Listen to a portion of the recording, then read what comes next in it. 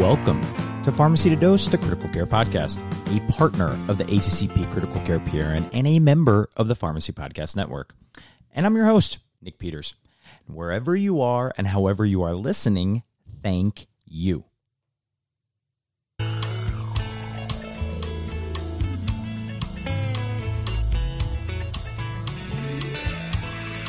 Now, this is the Trial of the Week, where I review a landmark trial that was published this month in medical history. And phenobarbital in alcohol withdrawal is a very hot topic right now. And there's one prospective trial that is frequently referenced, published in 2013 in the Journal of Emergency Medicine.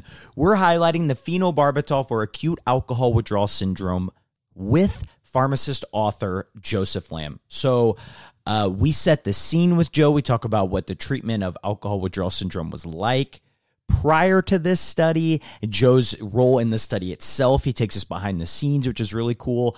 Then we go into the details. We review our trial of the week, talk about pertinent findings, things they might have done differently now, and then closing with where are we now? How did this trial ultimately change what we do? And then what research do we still need to know on this topic of phenobarbital in alcohol withdrawal? So let's get going with our first September 2023 trial of the week. And very thankful to be joined by our guest today, Joe Lamb. Now, Joe is a critical care clinical pharmacist at Highland Hospital in Oakland, California. Thanks so much for taking time out of your day. Joe, how are you? Oh, I'm fine. Thank you. Thanks for having me here. Yeah, I'm really excited. You know, I mentioned in the intro, this is such a hot topic. It's cool to talk to someone who's on one of the biggest, most robust studies into this. So I want to kind of set the scene with us here. So in the years leading up to this trial, right, which would be that 2007 to 2009 timeframe, how did we typically treat alcohol withdrawal, right? Was barbiturate therapy routinely part of the treatment algorithm at that point? So the benzodiazepine has been the first-line therapy to treat alcohol withdrawal. So, a lot of providers use diazepam, lorazepam to treat alcohol withdrawal. And then around that time, there were like a couple preliminary studies. There's some efficacy of phenobarb. And in our hospital, before our study, we used the phenobarb in more like a symptom-guided way. And usually we use like a small bolus of like 65 milligram or 130 milligram. So you mentioned that there was like some small data, but prior to this study, was there any, prospective or other randomized trials that were looking at the use of barbiturates or specifically phenobarbital in alcohol withdrawal? So prior to our study, there were not mostly case reports and then retrospective analysis. There was one randomized study, but it was not like blinded too. So our study is, it was like the first one, like prospective, randomized, double blind, producing some high quality evidence for the use of phenobarb for alcohol withdrawal. So before our study, there was like a couple notable ones kind of inspired ours. So, and there was one like a prospective core trial of like 62 patients. In that study, the patients were using phenobarb 260 milligram IV up to a mean loading dose of something like 598 milligrams. And then there was a randomized but non-blinded trial of like 37 patients. In that study, they were comparing the sodium valproic versus the phenobarb. And then there was a retrospective cohort trial for like 54 patients. Those patients were using diazepam and then an escalating dose of phenobarb, like in 65 milligram and then 130 milligram and then 260 milligram, and to see whether the phenobarb can reduce the need for mechanical ventilation. And then there were obviously a couple other case reports too. So again, ours was the first prospective randomized double-blind trial. And definitely some of the highest quality evidence up to that point and still to this date. So right. I asked you to join as you are the sole pharmacist author on this study. So let myself and the audience know, like, what was your role with the study design and execution? Take us behind the scenes into kind of what you did and helped with this RCT. Right. So I'm the pharmacy member of our hospital ILB. So just like any other ILB members, we have to making sure that the study protocols need to optimize the benefit and then minimize the harm to the patients. And so in this case, this was a placebo-controlled trial. So our ILB has to making sure that the alcohol withdrawal symptoms for patients randomized to the placebo arm, they need to get addressed too. So in this study, both the phenobarb arm and then the placebo arm patients, they all received like a benzodiazepines, lorazepam in this case for the alcohol withdrawal. And then I also making sure that all these inclusion, exclusion criteria, drug stability, those things, they are all reasonable. And then also I also come up with like we make sure we have a plan to deal with in case if there's any like phenobarb overdose, what we have to do though. Something like, we have to come up with the instruction of like urine alkalinizations to promote the renal excretion of the phenobarb in case there's an overdose. And then, of course, if the patient develop any respiratory depression, my medical colleagues will probably intubate the patients too. And then, so secondly, and then, the pharmacy here is involved. We have to prepare the drugs like 24/7. In a pretty timely manner. We try not to delay the whole process, giving a hard time to my medical colleagues treating the alcohol withdrawal patients though. So I need to also instruct other pharmacists too, and in case when I was off too. So I come up with some very simple and easy instructions for my colleagues, and then I create a dosing sheet, make sure that the weight-based dosings go fine, because the phenobarb injectable comes in like multiples of like 65 or 130 milligrams. So just making sure that the dosing sheet, the dosing calculation is easy for my colleagues, so it won't cause any time delay though.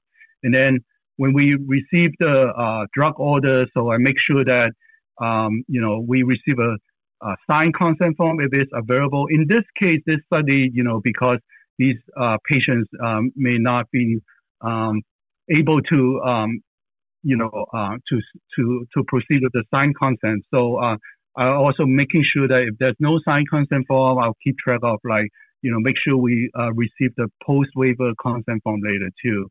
And then of course we make sure that patients did not meet any exclusion criteria. And then after that, then the pharmacy will randomize the patients to either the treatment arm or the placebo arm. And then we have to making sure we compound the study drug in a timely manner. So a lot is what I just heard. You were doing a whole lot with this study. Yeah, mainly like behind the scenes. Yeah, right. Yeah. Yeah. Hey, right. That's how anything gets done, is by awesome behind the scenes work. And clearly that's what's, right. What's happening here. Right. But it's kind of fun too, actually. 100%. And I like that you pointed out that it was 24/7 as well, because I think that's important to note, like doing this on evening and overnight shift where typically staff and things are greatly reduced. That's just a testament to the training and then, everyone's buy-in in the institution at the time. So that's awesome. That's correct. That's correct. So I always have sympathy for my colleagues working alone at night too. So I making sure my instructions are very easy, simple to follow, and then I will keep telling them or keep going with them, making sure that there's no any difficulties, during any randomization or preparation of the medications. Yeah. As a night shift veteran, I can say we certainly always appreciate that. That's awesome. Yeah. So let's get into the trial itself, right? The trial of the week. published in March of 2013 in the Journal of Emergency Medicine. The study is entitled Phenobarbital for Acute Alcohol Withdrawal, right? A prospective, randomized, double-blind, placebo-controlled study. So, like the study said, right, it's our gold standard study design in a single center emergency department in California. And all adult patients with suspected acute alcohol withdrawal syndrome were evaluated by the enrolling kind of EM provider from January 2009 through March 2010. So, like Joe alluded to in the beginning, patients were included if they were on that institutional-based alcohol withdrawal protocol with benzodiazepine treatment. Sounds like lorazepam was probably the workhorse at that time, and patients had an anticipated need for hospital admission. So 2 key exclusion criteria: a severe hepatic impairment, which makes sense from a phenobarb perspective, and inability to get IV access. Now, patients were randomized to receive a one-time dose of phenobarbital, 10 mg per kg, or placebo. Now, 198 patients were randomized. 102 were included in the final analysis, with the primary exclusion criteria being the alcohol withdrawal was not the primary admitting diagnosis. Most patients were male in their late 40s. Around 60% required a higher level of care, right? It wasn't just a standard classic med-surg floor bed. And the primary outcome was the level of hospital admission from the ED. Where did they go when they got admitted? So, Joe, come back, highlight anything I may have missed, and then let us know what were the pertinent findings from this study. Right. Actually, there's one more exclusion criteria, so which is like patients allergic to the medication that we provided during the study, which is like lorazepam, phenobarb, or if they have any like cross reactivity to like phenytoin or carbamazepine too. So in terms of like the primary outcome, just like what you said, the main primary outcome was the initial level of hospital admissions from the ED. In this case, it's based on the provider judgment, though. And then other outcomes our study looked at include like the use of lorazepam infusions, total amount of lorazepam used per patient, and then length of hospital stay. And then this study also examined the adverse effect that happened during this study. So the adverse effect actually were intubations, seizures, need of mechanical restraint, and bedside sitter too. And then the scoring system used in this study was called ADWA, which stands for Alcohol Withdrawal Clinical Assessment. And then the sedations, we use the sedations scale score. The ADWA score actually is an abbreviated version of the CWA score. The ADWA score widely used in our hospital around that time, and then it's a 6 parameters rather than like the 10 parameters of the CWA score. And it was like developed by our ICU doctor at that time to hopefully to develop to simplify and facilitate the whole evaluations of the alcohol withdrawal. But I just need to mention that, however, the validity and the inter-rater reliability of the ADWA score was not validated. So, again, in contrast to other, phenobarb study, ours was one of the few that was like prospective, double-blind, and placebo-controlled trials. So again, it provides some really quality evidence for the use of phenobarb.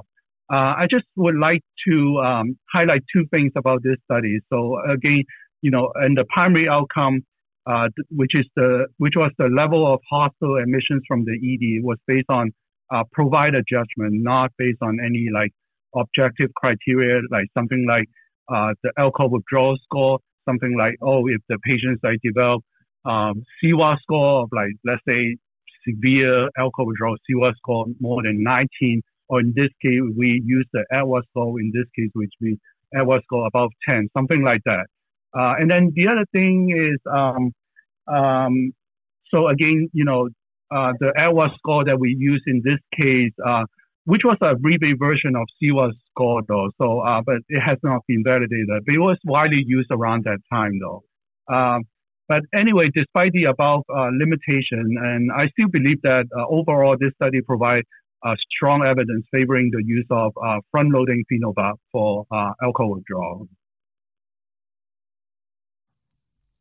So this was a study with patients in the emergency department, right? And emergency medicine providers were assessing patients not only for enrollment, but where they ended up getting admitted to, right? So was there any type of training or education needed prior to this study, or were these types of patients, they had no lack of experience in treating alcohol withdrawal? Most of our ED providers, they are all pretty experienced in treating the alcohol withdrawal patients. But for this study, the most important monitoring part is because we're giving the front-loading phenobarb in addition to benzodiazepine and other sedatives too. So our providers have to make sure that they observe the mental status and then the vital signs during the study. Because, the phenobarb can cause oversedation, respiratory depression, hypotension, or bradycardia, though. So they just have to keep an eye on all these things, though. And, so otherwise they are pretty much quite familiar with treating the alcohol withdrawal patient. So where did the idea for the 10 mg per kg phenobarb dose come from? Because even in the studies that you highlighted, it sounds like it was different than kind of the small bolus dosing scheme that we were used to seeing before this. Right. Just prior to our study, the dose of phenobarb used, it varies from like some symptoms driven like a dose of like 130 milligram or 260 milligram, or like what I mentioned before, like some people give like 260 milligram up to like half of the dose that we give in our study. So it varies. So when we design our study, we kind of extrapolate from the usual loading dose range of phenobarb for seizures. The range actually go from 10 to 20 milligram per kilogram. And then due to like concern of the risk of like, again, oversedation or respiratory depression, especially in the setting of like concomitant sedatives. So we opt for the low end of the range. So that's how we come up with just the 10 milligram per kilogram. So did you expect these results? Was anything surprising as you guys reviewed this data? Once the results were kind of all compiled, you were getting the manuscript ready? In terms of the benefit, so since there was like other studies and retrospective study or case series showing the efficacy of phenobarb in terms of reducing the utilization of benzodiazepine. So I kind of expect that our study will show the similar benefit. I think what I found to be slightly surprising was the safety of this front-loading dosing. Again, we were concerned that, giving phenobarb in this case, front-loading dose of 10 milligram per kilogram would like increasing the risk of oversedation and respiratory depression. And then luckily our study, even though our study did not report any like oversedation or respiratory depression, our study did not report like any falls or mortality in either group. Also, if you look into the study, the results, the percentage of intubations in either the phenobarb group or the placebo group, they were not statistically significant different from each other. So proof that it's safe, even though I'm still a little bit surprising too. Maybe because our study may not be big enough, I guess, maybe not have enough power though. But I still think probably the risk if the patient, hasn't been exposed to the phenobarb like recently, the front loading of like 10 milligram per kilogram should be feasible and safe most of the time. Yeah. So kind of looking at from the study, kind of where are we now? So mentioning again, these are ED patients and you work in the ICU, right? So after the results Yes. of this study, did you see more patients coming up to your ICU after receiving phenobarbital, or maybe more patients receiving the larger dose? Or what was the impact that you saw downstream from this study at your center? Most providers, they are pretty comfortable with giving a front-loading phenobarb mainly for severe alcohol withdrawal patients. So usually most patients, they would start with in our hospital, the benzo that we use is lorazepam. So usually they give a lorazepam, and then if the patient still have like severe alcohol withdrawal symptoms after that, usually they will just provide like a front-loading phenobarb. The dose that they use is pretty similar to what we have in the study, and some may even go beyond that. Some of the providers, they may even go to approaching 15 milligram per kilogram too, right? And yeah, so I would say most of the providers still they're pretty comfortable, especially after our study. So based on the evidence we have, right, this study and some of the others, what, in your opinion, what do you think phenobarbital's place in alcohol withdrawal therapy is? Do you think it's that upfront dose? Do you think it's just for the critically ill, somewhere in between? What's kind of your perspective? My first choice is still benzodiazepine because it has more evidence for alcohol withdrawal, and then has a wider therapeutic index than phenobarb. On the other hand, I think this study and other studies shows that phenobarb dose, I think in this case, like a front-loading dose, 10 milligram per kilogram, is an effective and safe option to control, like mainly, I think it's more like a moderate or severe alcohol withdrawal patients. And then it will be a very safe option in like a ED or ICU setting. And then also it's very effective in reducing the utilization of benzodiazepines or other sedatives too.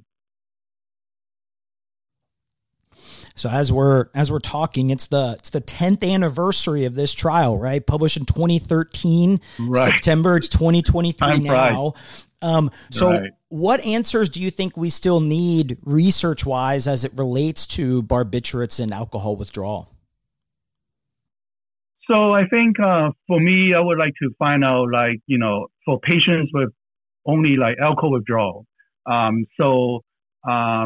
think most providers are pretty comfortable providing a front-loading or even just a phenobarbital. And because, from our experience, most of our experience, shows that it's very effective in reducing the need for like benzo or other sedatives. And it's safe though in like an ICU or ED setting though. I think the questions that I have then will be like, should phenobarb actually replace the benzodiazepine as the initial therapy? Because it can quickly, calm down the patients and then, reduce the need of like more benzo. So if phenobarb is used to replace the benzodiazepine, what will be the safe and effective dose to be used in all settings, in all like alcohol withdrawal patients? So, should we just stick with like a small bolus? Because in case if they don't transfer to ICU, or maybe this is just an ICU drug or ED drug that we have to give a higher dose of 10 milligram per kilogram, and better to be monitored in the ED or ICU setting. So I think our study didn't go into details, or didn't have enough patients, and so it's not powerful enough to detect any like incidence rates of oversedations or respiratory depressions too. So I personally would like to kind of know no matter how low it is, so what's the incidence rates of oversedation and respiratory depression due to the phenobarb when it's used together with other sedatives for alcohol withdrawal. And then also, I would like to, because our study, again, the primary outcomes is looking at the level of admissions based on the provider's, decisions.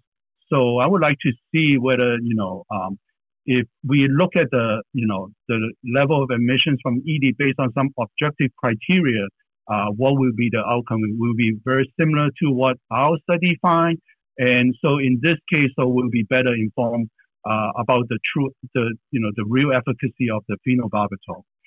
I think on the other hand, as a IRB member myself, I think, with quite a lot of evidence nowadays showing the efficacy of phenobarb, and I think a placebo-controlled trial may put the alcohol withdrawal patient to some unnecessary risk of undertreatment, though. So I think a placebo-controlled trial may not be feasible, though. And then on the other hand, also, in terms of the treatment for alcohol withdrawal, I would like to see also some high-quality study of use of other medications like ketamine, valproate to treat the alcohol withdrawal patients too. Lots still to answer, but your study certainly did a huge job in getting the discussion started. It's crazy this was 10 years ago, but yeah.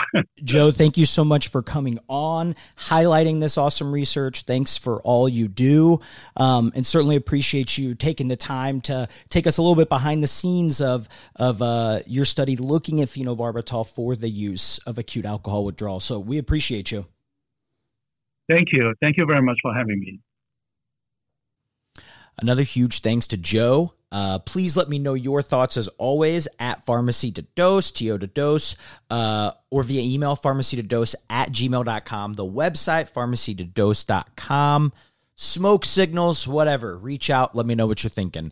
Reference list with, of course, the trial of the week link, as well as a couple of those articles that that Joe mentioned, are going to be in the podcast episode description, as well as pharmacy2dose.com, the website on that reference list. And until next time, I'm Nick Peters, and this is Pharmacy to Dose, the Critical Care Podcast.